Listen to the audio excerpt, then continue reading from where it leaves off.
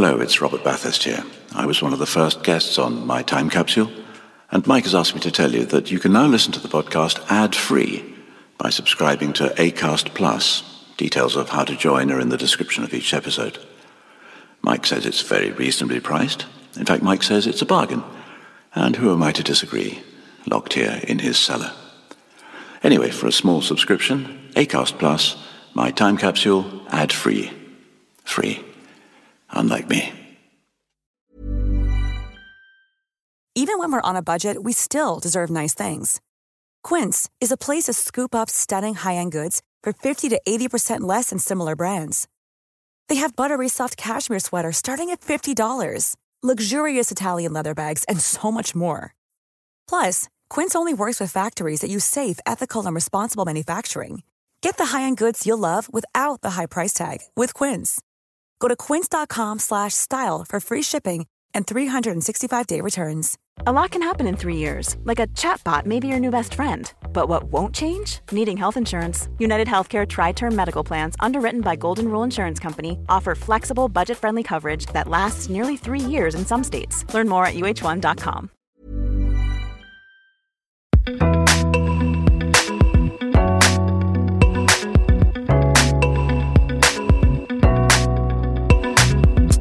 Hello, and welcome to My Time Capsule.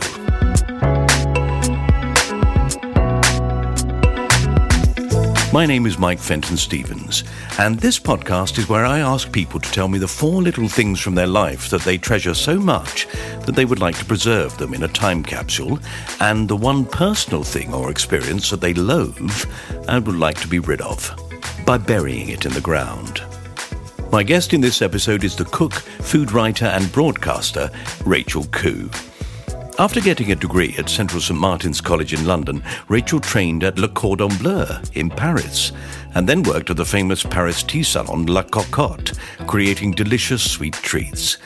She's since travelled the world, writing articles for many newspapers and magazines, publishing numerous best-selling cookbooks, and making various TV shows, including My Little Paris Kitchen, A Cook Abroad, and Rachel Khoo's Kitchen Notebook. Recently, we saw her take Fred Siriex on a whirlwind tour of the culinary delights of Vienna for BBC Two's Remarkable Places to Eat. And her latest project, Rachel Khoo's Simple Pleasures, can be seen on the Food Network, or you can stream it on Dplay. She also has her own podcast, A Carnivore's Crisis. I think that's enough to be getting on with. So, let's hear what Rachel chose to put into her time capsule when I spoke to her in her lovely kitchen in Sweden. Yeah, sadly I was in Tunbridge Wells, but, well, you can't have everything. I mean, where would you put it all? Yeah, so my mum used to wash our mouths out with soap if we ever said a bad word. So, yeah, and my dad, I once swore in front of my dad, he didn't speak to me for 3 days. He was horrified. So, how old were you? I was 24. Oh, my word. Yeah. Yeah. I think I was a grown-up. I was a grown-up at the time. So I try not to swear in general, but if I'm on my own and I'm really angry, then I do swear. Yeah, who doesn't, I think. You know, so I have to say, you've done all right for a girl from Croydon. Yeah, I mean, I think it comes from my parents. They're real grafters. So my dad, you know, when he was, I think it was 18, he got a scholarship to go study in the UK, and he's from Malaysia. And so that kind of opportunity was like winning the golden ticket to the Willy Wonka factory, you know, in terms of having new opportunities to study abroad. And my mum, she came over to the UK when she was 17 to au pair, and she comes from a little small town in the mountains on the Swiss-Austrian border. So nobody went abroad back then, you know. No. It's just like, it was really unknown. And like my Austrian grandma, she brought up 6 kids on her own. So this kind of work hard mentality, which actually kind of backfires sometimes, because I need to get better with the work-life balance is really kind of ingrained in me. So, do you know, it's been a recurring theme, I have to say, in my podcast, that when I say to people, so how did that happen? Generally, the answer is, well, I worked really hard. Don't be ashamed of it. I'm not ashamed of it. But I think sometimes people don't see the hard work, do they? They just think it comes easy, and there's so much behind it. Like filming this TV show, because we filmed it in like lockdown situation. I always film my TV shows with a small crew anyway, but this was like a tiny crew. It was just me, a camera guy. Then we had a local cook because I couldn't find a professional TV home economist, and then somebody just helping out with all the extra bits. And we filmed it in my mother-in-law's kitchen. And because it's all white, and white is really bad for cameras, you know, like you need some colour, it helps with the visual aspect. So I tried to sew a curtain, and I can't sew. So I had to use like Blue Peter style, some sticky tape, and like stick it onto the ugly dishwasher to cover that up. And throughout the series, you see this like curtain starting to like fall down and like go back up, fall down, go back up. So the continuity is not that great. And then I got some stickers, tile stickers, and the shop didn't have enough to cover the whole kind of backsplash. So I had to alternate. Looks like you've had a designer in. Oh, well, anyway, I won't be doing a makeover show, that's for sure. So, yeah. Brilliant. When's the programme out? It's today. So Thursday, the 2nd of July, it's airing today. So it's on the Food Network at 9:00.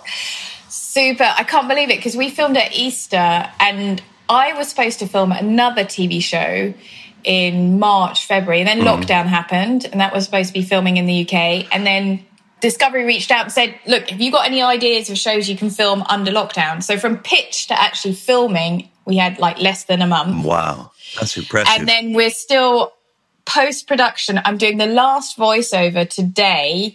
And what I do is I get like my 3-year-old's play mat and some pillows, and I make this little cave with a duvet. I know that world.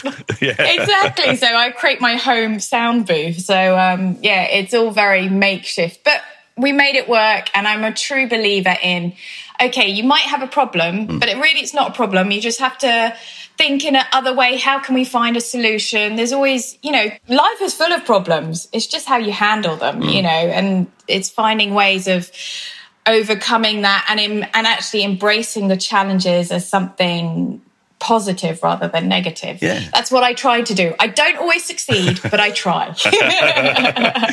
People have done the most extraordinary things during lockdown, I think. It has been a blossoming of people's inventiveness. It's great. We may have to get used to it. You never know. People may eventually listen to this and go, what are they talking about? What virus? That's what we hope for. But they may go, yeah, we're still there, mate. 3 years later. Thanks very much.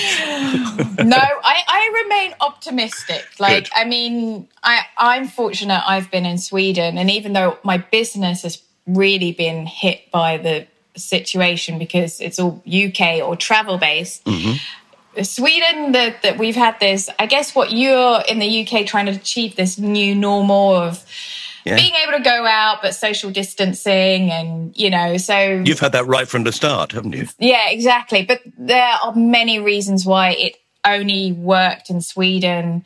I mean, like the fact that Sweden's twice the size of the UK with only 10 million people helps. It's a big factor. So that's why we've had this situation.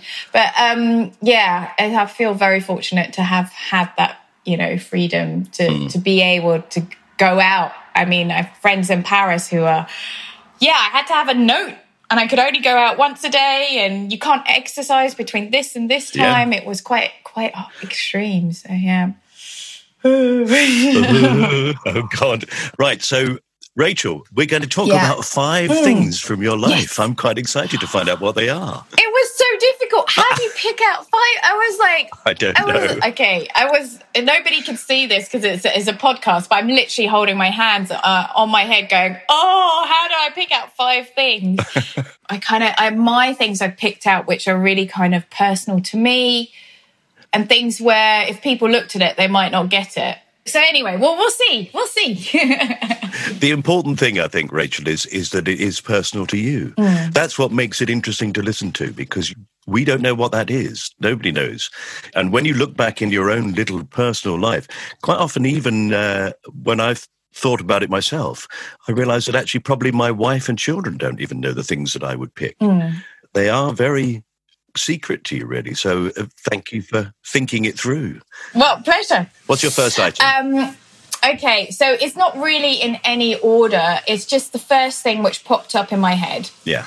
And when I was living in Paris, I moved in my mid-20s, and the first place I lived in was this tiny studio flat. Actually, I only lived in tiny places. The first place was 15 square meters, had a little galley kitchen, and that was I used to nanny for a family, and they had a nanny flat. So I lived there. And then when I finished working with them, I moved into a flat, which was the one I ended up on TV for the Little Paris Kitchen in the TV show I did. Yeah. And I rented it off this French girl who moved to New York. I think she was a ballet dancer. Anyway, so I rented it off her, and she left all her kitchen stuff. And I was pretty broke back then. I didn't have much money. And she had this enamel bowl, so blue edge and white. And this enamel bowl, it was like my lucky bowl. So I used it for everything. and actually, I used it on the TV show for the Little Paris Kitchen. And then I used it on some subsequent TV series I did. And then people started emailing and complaining to me, saying it was a health hazard because it had chips on it. So I shouldn't be using the enamel bowl because it had chips on it. No. So I now don't use it on camera, but I still have it. Yeah. And I still use it. And it's just like... Because the girl I rented off the flat, she said I could have the bowl. So I've kept it. And when I moved from Paris, I moved back to London, and now I'm in Sweden. It's kind of followed me everywhere. And I used to not only use it for TV shows, but also when I had to do events like cookery demos to lots of people, I would take it along because I would be so nervous. And it would be like a comfort bowl. Did you speak French before you went to Paris? Bonjour, je m'appelle Rachel. Comment allez-vous? Like that kind of Jane Birkin, but worse. So, and now my French is bonjour, comment ça va? Je m'appelle Rachel. And so I'm a bit more fluid and stuff like that. But when I was so the Little Paris Kitchen, the cookbook, got translated into French, which I think is quite ironic because it's a Brit telling the French how to cook French food. I don't know, it was a bit random. But anyway, I had to do a lot of promo in French, and I realised French journalists loved when I played La Petite Anglaise, so the little English woman. So I would ham up my English accent when I spoke French. Yes, it's true, actually. I think the French find the English accent attractive, and we find the French accent attractive. So it's one of those things. My mother-in-law lived in France for 15 years. Wow. Where in France? Just below Orléans. Oh, okay. In the countryside. But the French people adored the fact that she never lost her English accent. And in fact, she still does it now, actually. She used to do this thing where she would sort of spoonerise French words. So, for example, a corkscrew in French is she would call it either a tire-bouchon or a bouchon-tire. Ah, yes. And they loved it when she got it wrong. Yeah, it's kind of, it's charming, isn't it? Those little touches. So, so I played the La Petite Anglaise for the French. I don't blame you. Yeah. So you were 21, did you say? So, no, I moved when I was it 25, 24? Right. Hang on, 25. So 25. I moved when I was 25. So I graduated from art college in London. And then I went on to do fashion PR marketing. And then after a couple of years of doing that, I felt, this isn't for me. I'm going to move to Paris and learn how to bake. Great. So that's what I did. My parents thought I was crazy. Said, stay in your well-paid job and pay off your student loan and then move to Paris. And I was like, no, I'm just going to move to Paris. Yeah, that's what a St. Martin's girl does. Yes. My daughter-in-law went to St. Martin's. Yes. What did she study? She studied knitting. basically. Oh, wow, amazing. I would always, when I studied, they had Southampton Row, which is this beautiful building in Holborn. I was based there, and I would walk past the knitting studio, the textiles. It was always so beautiful what they were making. And now they're in this very industrial kind of, it's at St Pancras or behind St Pancras building. I mean, it's very fancy.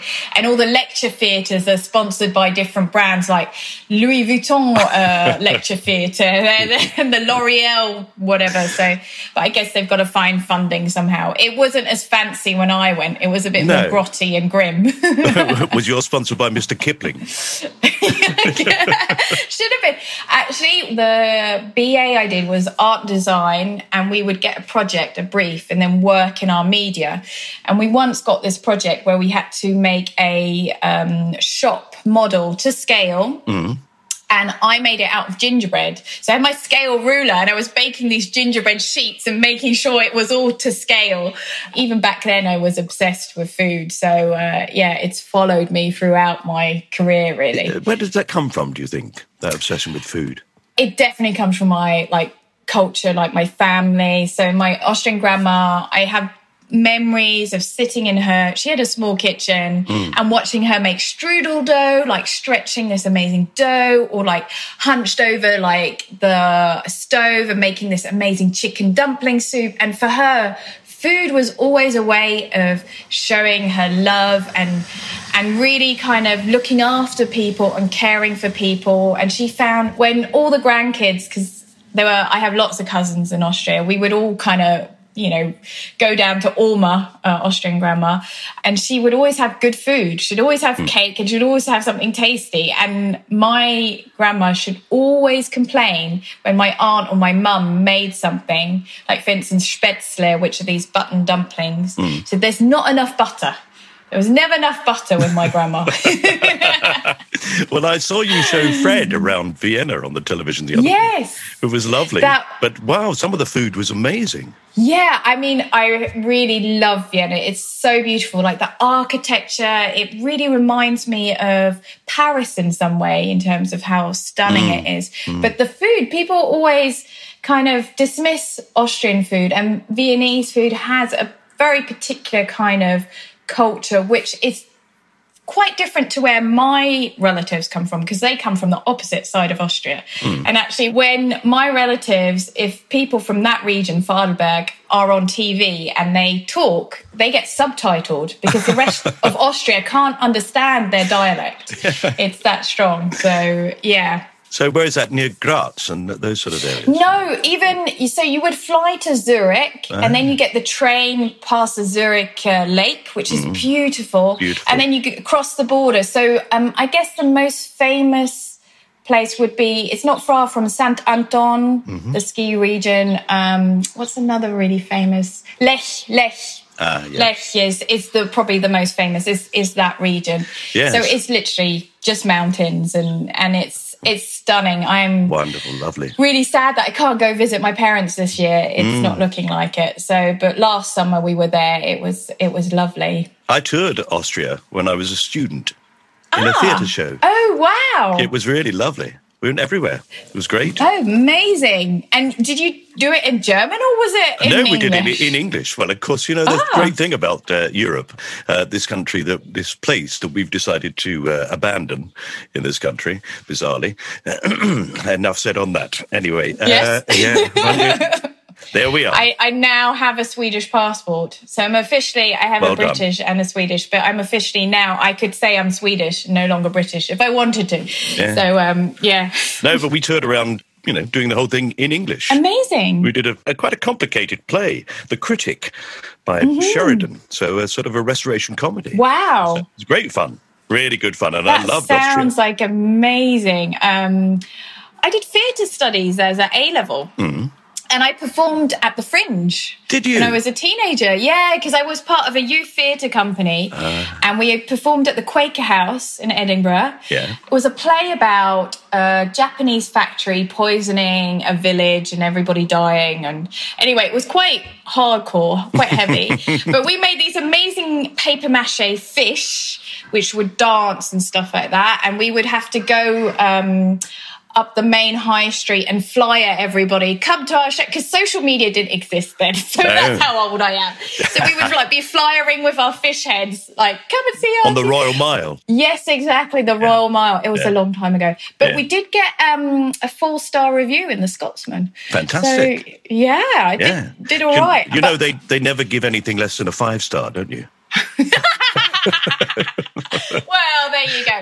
As a teenager, I was hugely oh my goodness, that's amazing. I mean, we even got into the newspaper. I thought that was pretty impressive. Yes. I think it's a really, really wonderful thing when children get involved in theatre. Yes. It does things for them. You know, I mean, look at you. You would have been a shy little girl from Croydon. You'd never have dared go to Paris. I don't know. I think it was a combination. My mum said the first day I went to school and came home, I told everybody at home, and my grandma was staying with us at that time, that they all had to sit down and I was the teacher and everybody had to listen to what I was saying. So I've always been quite assertive, apparently. Okay, that's very good. Well, just because you'll give me that look, I'm going to take your lovely bowl and I'm going to put it into the time capsule and make it safe and preserved. No more chips on that bowl, Rachel. No more chips on that bowl. Okay, we'll keep it safe for now. Okay. Lovely, that's gorgeous. So what's your second item? Right, so as a teenager, I've always been very artsy, and as a teenager I grew up in Germany, in southern Germany, in Bavaria, about 60 kilometers northeast of Munich, in a very, very small village. Actually, in a hamlet, that would be the right term. My neighbours were chickens and fields. So as a teenager, it was extremely boring. You know, I had to take the bus into town. It would take an hour to get to school every day. So when I got home from school, I would all my friends were back in town at school. So I had to kind of find things to entertain myself. So I was very much into crafts and music. I played the saxophone then and the flute. And God, you were bored. I was bored, yeah. You were really bored. Yeah, exactly. Anything. Because I wasn't really into sports. Like my younger brother, he was really into sports, which was great. Because if you live in the countryside, you can go kick a ball and there's some kids will join you. There's always football. Yeah. Or there's always in the winter, the pond would freeze and you could go ice skating and play ice hockey. And that wasn't my thing. No. So I was a very indoorsy, quite geeky kind of teenager, very awkward. And I would always be making things. And I, at that time, like every cliche teenager, I wrote a diary. But it was always, I got very simple kind of lined notebook. And then because I didn't want anybody to read it, I would cover it with cardboard and make this makeshift lock on it. And I would decorate each diary with different, I don't know, it was like a collage of different colours, or maybe it was magazines or whatever. And I still have all these diaries, which I wrote over several years. Do you read them? I haven't read them in a long time, but when I read them, I was like, oh my goodness, life was so simple. Like my only worry was will that boy like me? Am I going to be invited to that party? And I was a big pen pal. I had a lot of pen pals when I was a kid. So I still have some of the letters I used to send. And I had this one pen pal in the UK who was actually a friend. And we decided to make a teenage girls magazine together. Great. Yeah. I still have the Teenage Girls magazine with the agony aunt column and the recipes and like the fashion shoot. We would kind of, but nothing's done on the computer. It's all like cut, handwritten, stapled together and very crafty. So, yeah. Lovely. A pen pal. Will that ever come back? No, I don't think so. Yes. I have a 3-year-old and a 1-year-old, and my 3-year-old, he can't write, obviously, but he draws drawings and we send them off to grandma, grandpa, or we send letters. But there's nothing nicer than receiving those gifts, I think. Yes. But nothing comes through the post apart from bills and advertising. Yeah. And Amazon. I know. Amazon, yeah. I am fortunate being a food writer. I get sent a lot of cookbooks. Oh, brilliant. Which I feel really grateful for because, I mean, how beautiful to get a cookbook in the post. And I know as a writer how much work goes into making a cookbook. So I really appreciate that somebody wants to send me one. Yeah. Snail mail, it's the best. I used to be a lot better at just sending letters to people.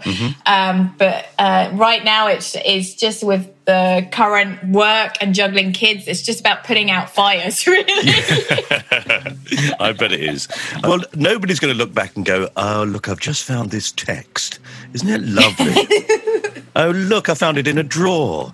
An old text from my gran. How great. No, we're going to remember our birthday cards and postcards and letters. They're the things that when you find them, you think, oh, wow, look at that. Yeah. They really throw you back. They're really sort of little time capsules themselves, I suppose, really, aren't they? Exactly. Or photo albums. Yeah. So I've tried to print out photos because I only take them on my phone, but I tried to print them out and stick them in an album because my mum's got loads of photo albums from when I was a kid, and it's just so it's nice to actually hold something and flick through it and see it. And the photography is always really bad. Somebody's got like an eye closed or something like that. But that's the joy of it, I think. It is, yes. Now you would take 20 photographs and pick the one that you think is best. But actually, I found a bag in a cupboard when I was cleaning things out a few years ago, and it was full of all the photographs that I'd rejected when they came back from the shop. But they came back, and you go through this pack of 36 photographs, and you think, oh, that one didn't work, and that didn't work. And you leave them in the packet. The other ones you put into the book. But actually, looking back at the ones that I'd rejected, they're gorgeous. They're great. Oh, fantastic. You delete them from your phone now. Yeah, you would. And I think the problem is your phones get lost, you upgrade and the photos disappear and... It's in the cloud. Yeah, it's in the cloud. Wherever that is. Don't ask me. Don't ask me. No. But you can go back and completely relive your teenage life looking at those diaries, can't you? And it must just bring back memory after memory as you're, oh God, that day, yeah. Yeah, I mean, because I lived in this tiny village and my life has, I feel very much been in chapters because I've lived in so many different locations. So I can very well kind of this place is kind of this chapter and this time, Yeah. And now I'm in Sweden, so it's like, oh, Paris feels like, did I even live there? I mean, it's such a different kind of lifestyle I had, and then back in Germany, and even when I lived in the UK. Yeah. So it's quite crazy. But the combination of all those things, it's always interesting how it makes you who you are, isn't it? Yeah, it's so, I mean, when I moved to Germany when I was 12, I didn't speak German very well and I didn't want to go. My brother and I didn't want to go, but my parents wanted to move because my mum wanted to be closer to her family in Austria and my dad got a good job opportunity. And so my parents decided to not send me to an international school, but to a German school, to a convent school as well. Oh. Catholic Bulgarian convent school. Perfect. And that was in town. And I have a very strong memory. I had to get the bus at 6:56 in the morning and it was all foggy and it was my first day. I had to get the bus on my own into town. I had to get off the bus, walk 15 minutes to find the school. And my first lesson was swimming and I didn't speak German very well. And I had to go up to the nun and say, do sign language, swimming, it was like, because nobody showed me where I was supposed to go. I just had to, and my mum said, she's now told me, so I couldn't take you because the removal guys from the UK were coming that day and she had my brother to look after and she's like, right, you're 12, you're just going to have to do it on your own. That's incredible, isn't it? If you think about that, whether people would do anything like that now with a 12-year-old. I don't know. But I think that experience has taught me, okay, you might be in a situation which is unknown and it's scary, but you'll be okay. It'll be fine. Everything was fine. I got to the other side. I got home again and I made friends at school and, it was okay. And you went swimming? And I went, I got so late to the class that the teacher said, don't bother with swimming. And then my second lesson was maths. Yeah. And the maths teacher decided, she was a very stern Bulgarian woman in a traditional kind of dildle that day. She made everybody sit down and do a maths test. And I was so scared of this teacher and I didn't know how to answer the maths test. I just remember going up to the teacher saying, Nine, nicht verstehen. And you're She said, no, the answer's 8. Yeah, exactly. Yeah. Very good. Thank you. Very good. Yeah. But So you didn't learn your lesson, Rachel. You didn't learn your lesson. If you turn up late for swimming, you don't have to swim. So you turn up late for maths. It's easy. Yeah, I should have done that. I didn't learn it. Oh, You're only God. 12. You're only 12. Yeah. Bless you. Oh, that's lovely. And when you get older, you can show your children, grandchildren, you can say, look, this is the life I led when I was a teenager. So when you complain about being bored, read my diaries. I don't know if I want to share that. Oh. They will not be published, I am sure of that. Brilliant. Well, then we'll lock them away for safety. Safekeeping inside the time capsule. That's lovely. Brilliant. So your third item. We're going to take a short break here to listen to some adverts. We'll be back with Rachel Khoo very shortly. When you're ready to pop the question, the last thing you want to do is second-guess the ring. At BlueNile.com, you can design a one-of-a-kind ring with the ease and convenience of shopping online. Choose your diamond and setting. When you find the one, you'll get it delivered right to your door. Go to BlueNile.com and use promo code LISTEN to get $50 off your purchase of $500 or more. That's code LISTEN at BlueNile.com for $50 off your purchase. BlueNile.com, code LISTEN. One size fits all seems like a good idea for clothes until you try them on. Same goes for healthcare. That's why United Healthcare offers flexible, budget-friendly coverage for medical, vision, dental, and more. Learn more at uh1.com. Millions of people have lost weight with personalized plans from Noom. Like Evan, who can't stand salads and still lost 50 pounds. Salads generally for most people are the easy button, right?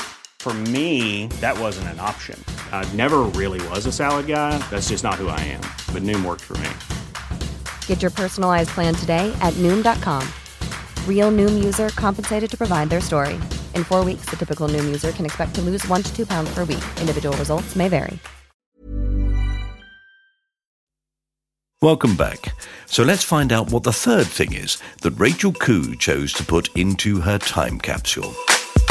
So I now live in Sweden and my parents live in Austria, where my mum is from. So in Fahlberg on the Austrian-Swiss border. So I don't get to see them that often. Thank goodness for technology, Skype, WhatsApp, all that stuff. I mean, that is, having to send letters would be lovely, but still I love the fact that I can just call up my mum and we can chat face to face. So when you become a new mother, especially...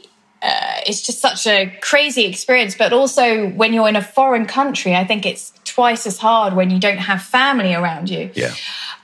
So I found it really difficult, not having my mum around. And she would come and visit when she could, but it wasn't that easy. And I would go and visit when I could. But she really loves knitting, or used to love knitting. So she can't knit anymore because of her wrists. But she knitted these beautiful traditional Austrian kind of cardigans with beautiful buttons on them. And they're for my children. So when they were small, well, one of them's still small. I've got a 1-year-old and 3-year-old. The 3-year-old's clothes get passed on to the 1-year-old. But I have these really lovely cardigans she's knitted. And I would... definitely, I've kept them. I'd make sure I put some mothballs in there, so no mothballs with it. But that would be something I would put in there, just because it's something my mum made, and also it reminds me of that time of my children being so small. Yeah, they are very precious, those things, aren't they? And then when you take them out, you forget how small children are. I know. You don't notice your own children growing until suddenly they're the same height as you. And that's weird. Yeah. It's crazy. So I would, I love things which are handmade, I think. And that's where I really respect craft and that skill which is put into craftsmanship. And that's partly why I was so drawn into food from the art side. And patisserie. Yeah. The patisserie is incredibly delicate, isn't it? That's a real skill. You can make food taste lovely, but actually, when you go to a Michelin-style restaurant, it's the way that it's presented, the beauty of it as well. It's very much part of the eating experience, isn't it? How it looks. Yes, exactly. And going to culinary school, they try to kind of teach you that precision and that craftsmanship. And in the last several years, I've been to Japan a lot. And I mean, they take it to another level. They really just specialize in one subject or skill and really try and hone it. And I've watched sushi chefs and the way they just dip the paintbrush into the soya, and it's a particular soya, and it's just a delicate swoosh of soya, but no more than that. And the customer is not allowed to go dip it in more soy sauce themselves. So, yeah, I think that's something beautiful about what food can become. But then there's the everyday. And I love to celebrate, the pleasure you can get from everyday cooking. Yeah. And that kind of comes from my grandma and my mum, the fact that food brings people together around the table. And it can be something really simple. It doesn't need to be too complicated. No. It's just the fact you have the time and you can bring people together, or you can just nourish yourself. And that's one of the simple pleasures of life, I think, is taking that time to create something delicious in the kitchen. I'm ahead of the game because I've seen a clip, or in fact, I've seen some of the programs that are going out. And then, of course, I was making a salad yesterday and I put some peas in it. So you've affected what I do completely. Oh, fantastic. Yeah, I always have peas in the freezer. And actually, I'm trying to grow my own peas at the moment. No, mine were ones that I'd grown. Oh, wow. I'm not having much luck. I've had 4 peas. It's my first year as a gardener. Yeah. I used to have to help my parents in the garden. They had a big vegetable patch, and we always had to do weeding, get the stones out, and pick the beans. We always had so many beans, and I was like, "Mum, are we having beans again for dinner?" We're just like, "Oh no." What colour are those cardigans, Rachel? Do you remember? Yeah, because my mum's picked out these traditional Austrian buttons. So if you like lederhosen, so the traditional Austrian male kind of dress, and then you have the dirndl, which is the female version. And so you get these lovely buttons, and sometimes they have a little edelweiss on there, the mountain flower, which you're not allowed to pick. If you go up in the mountains, don't pick it. No. It's forbidden. So, yeah, she's found lots of lovely buttons, or one of them are like wooden buttons. So it's not just the actual knitting. She's thought about the buttons as well. So, yeah, they're really lovely. But probably my favourite one is a dark grey one with a white grey trim. And it's got these silver buttons have edelweiss on them. Wow, you should send that to a designer. No, it's just mine. I'm not going to share it with anyone. I want it. No, the light grey, dark grey trim. Oh, I love the sound of that. It's very chic, because my mum was thinking, okay, we're in Sweden, you kind of have to do Scandi minimalism, you can't go too colourful and stuff like that. So she was thinking about Scandi chic meets traditional Austrian costume. So yeah. Well, I'd wear that anytime. It sounds lovely. Yeah, all right, we're going to put that into the time capsule, that gorgeous cardigan. Okay, what's next? Right. So when I was a kid, most of my school holidays, Easter, summer, Christmas, was spent in Austria. And at that time, all my relatives lived up one little mountain. So I would have one aunt and uncle with cousins and my grandma in one house. My grandma had the granny flat attached to the house. And then you go up, the next house was another aunt, uncle with my cousins. And then you go up the next house with another aunt, uncle with cousins and a great aunt. So it was so much fun as a kid. Yeah. You just run around up and down the mountain, especially Easter egg hunt, because we'd go from one aunt and uncle to another to just pick up the Easter eggs and the Easter rabbits. And one of my aunts, she was a costume maker for a theatre. And she would make these dresses for all my girl cousins. And there would be like Anne of Green Gables style dresses, like big puffy sleeves, sailor kind of dresses with the white and the blue trim. And one year she made me a dirndl, so a traditional Austrian costume. And all my cousins got like either the same or a variation of that. So we looked like we could be in a girl band, an Austrian girl band. But as an 8-year-old, you were like, like princess dresses. This was wonderful. Amazing. And having a dress made for you, this was so special. And so this dirndl, I actually have kept all of the dresses from what my aunts made. But the dirndl, because it's got that Austrian connection, and it's just so beautifully made. So a dirndl is made out of 3 components. So you have the blouse, which is underneath. Then you have the dress, which is like with straps, and it's got a tight bodice and then buttons. And then you have a little apron, which goes over the front. Yes. So it's kind of 3 components. So it's a white blouse, a pink dress, and a blue apron. And I've got a photo of me wearing it in I think my mum said it was I've forgotten. Where was I? I wore it all the time, but there's a photo of me wearing it, and it was, why have I forgotten? It's like where they have the glass houses in London, outside London, near Richmond. Oh, I know what you mean. Oh my God, we're going mad. Yes, I'm going mad. You know, the big glass. I do know exactly what you mean. What's it called, Rachel? Beautiful. I don't know. It's no. I can only think of Kensington. Oh no, it's not Kensington. No, we're not going to stop until we get it. Oh my goodness, it's not, I'm as bad as you. So anyway, I can't remember, they have the beautiful glass houses, which are very old, and the amazing plants in there, and it's near Richmond. It is Richmond, it's right by Richmond. It's right by Richmond, but why can I not remember what it's called? It's something Gardens.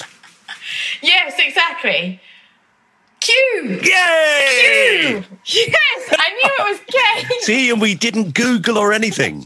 Oh, brilliant. We didn't go up our brain matter work. Well done, the human brain. Not my human brain, your human brain. My human brain was still going all over the shop. I need to drink more tea. Yes, please. Oh, take a tea break. That was fabulous. God. Oh. Yeah. So I have a picture of me wearing that dirndl under a very big tree, and my mum said that was taken at Kew Gardens. Kew Gardens, how lovely. Yeah, exactly. We used to go to Kew Gardens a lot as a kid. It is lovely, isn't it? Say it for me again. It's a completely alien word to me, the name of the dress. Oh, dirndl? Yeah. But then I'm useless at languages. I'm absolutely hopeless. Terrible. I know nothing. It's what I would describe as a Heidi dress. Yes, like a Heidi dress. But Heidi is Swiss. Yes. So I'm not quite sure what the exact differences are between an Austrian and a Swiss. And actually, depending on which county you're from in Austria, it'll be different. So in Vienna, they would not wear a dirndl. I think dirndl is, if I believe, is mainly the rural regions of Austria. Don't quote me on this, but that's what I believe it is. But Vienna is not a dirndl. Yeah, when I was doing research for the TV show Remarkable Places to Eat, I was fortunate to be in Vienna in November doing research, and the Viennese are very particular. I guess it's like most countries, the capital is kind of very distinct in its own self, and then the rest of the country is very different. Yes. Right, okay, Rachel, let's put that beautiful dress into the time capsule and preserve it for all time. Yes. Fantastic. Well, I think we're going to have to add a lot of mothballs. Yeah. Just to make sure. I've got between the cardigan and the dress, we've got to make sure the moths don't eat up the clothes. Paper. Yeah. Oh, no. Bubble wrap around the bowl to make sure it's safe. No, the bowl I'm less worried about. Okay. It's been knocked around. It's okay. It's part of its charm. Like I always say, my cookbooks, if I go to somebody's place and they have my cookbook and it looks immaculate, then I'm like, oh, they haven't used it. If it looks like the dog's eaten it, that's better. It means that's well used. Exactly. Brilliant. Okay, we've got one more item to go into the time capsule, Rachel. And this really is supposed to be something that you're glad to get rid of from your life. Okay. All right. It's not actually a physical thing. That's fine. So, when I was living in Paris, I did a lot of things before I had this BBC show. And I did, my first experience with cameras or like filming was for this cooking platform. And I had to cook recipes in French in a studio kitchen. Oh, my word. And my French is okay, but it was my first experience cooking like in front of the camera. I had to do it in a language I'm not super comfortable in. And I just remember the director like shouting at me saying, follow the camera, say your line, and stop going up at the end of the line. You know, keep the melody like this, please. And I just couldn't get it. And I had the worst haircut ever. Like I had a really sharp bob and a fringe. I don't know what I was going on. And I don't know. When I see it, I just cringe because you could see I'm super uncomfortable.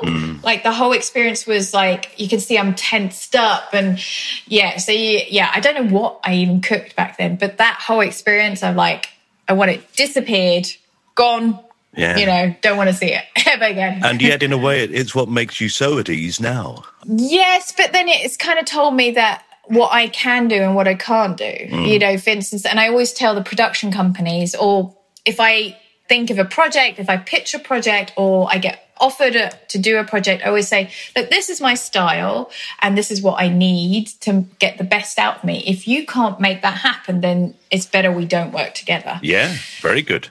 And you don't go up at the end? A bit. Try not to. A bit, sometimes.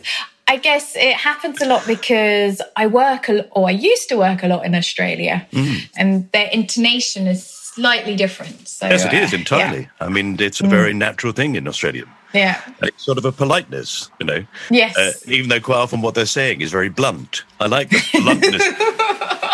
It's a generational thing that I notice it all the time when people go up at the end. Okay. I've never got used to it. Yeah. If I point it out to people, they say, what are you talking about? In fact, what they say is, what are you talking about? It's not fair. It's not fair. I'm just a curmudgeonly old fool. That's what I am. Oh, it's funny though. I like it. See, I'm used like. There you go. Oh. No. Being out of your depth is an awful thing, isn't it? Yes. And speaking in a different language as well, that would be useless for me. I once went to a French village to try and find a goldfish. Well, I built a pond and I needed a goldfish. And I made the mistake of not finding out what the word was, thinking, well, it'll be similar. Yeah. So I went to a shop that provided fishing equipment and asked them if they had a poisson d'or. And they looked at me as if I was an idiot. And then I explained it in very poor French. Petit poisson pour le lac dans le jardin. And what a twit.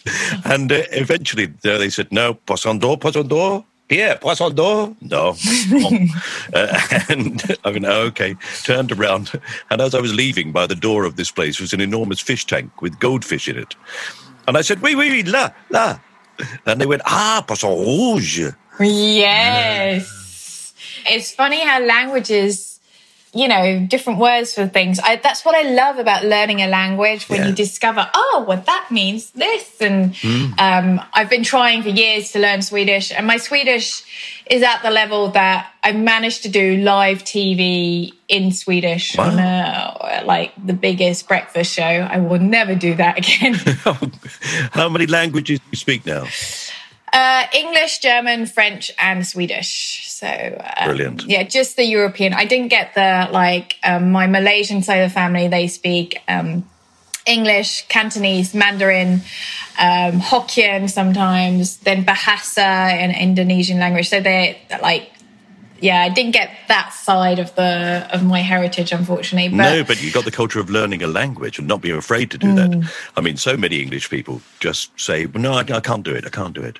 I think you have to get over that barrier you're going to make a fool of yourself. You're going to sound like a 3-year-old. And if you're okay, like sounding like a 3-year-old, which is how I sound when I speak Swedish, then it's all right. I think it's just like communicate. Just people will respect you for making the effort. The endeavour is the important thing in those areas. Yes. Well, as with everything, maybe. I think so. Yeah. And I mean, if you're not willing to fail or make a fool out yourself, then you're not going to achieve anything, because it's only through that process you're going to get to where you want to go. Yeah. I mean, I am only where I am now. It's because I don't call it failures, but I have overcome all these challenges, and it hasn't worked out the way I thought it would, but I still found a way to get where I am now. So, yeah. Yeah, you certainly have. You've done absolutely brilliantly in your life. I think, well done, congratulations, and good luck with this new project. Thank you. I shall be watching it and adding more than peas to my salad. Fantastic. That's fantastic. It's been lovely to talk to you, Rachel. Thank you. You have been listening to My Time Capsule with me, Mike Fenton-Stevens, and my guest, Rachel Khoo. If you'd like to see Rachel Khoo's Simple Pleasures, there's a link to the programme in the description of this episode. It's easy. In fact, I'm sure you know how it works. Of course, I'm 62. I mean, they just give me these words to read out. I haven't the faintest idea what I'm talking about, actually.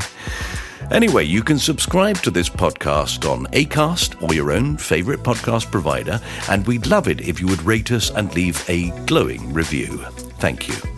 You can follow us on Twitter and Instagram @MyTCPod or @FentonStevens.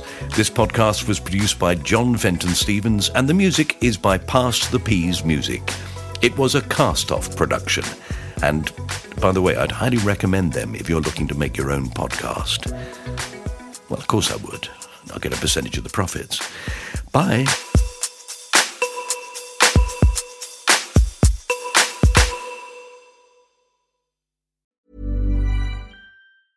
Even when we're on a budget, we still deserve nice things. Quince is a place to scoop up stunning high-end goods for 50 to 80% less than similar brands. They have buttery soft cashmere sweaters starting at $50, luxurious Italian leather bags, and so much more. Plus, Quince only works with factories that use safe, ethical, and responsible manufacturing. Get the high-end goods you'll love without the high price tag with Quince. Go to quince.com/style for free shipping and 365-day returns.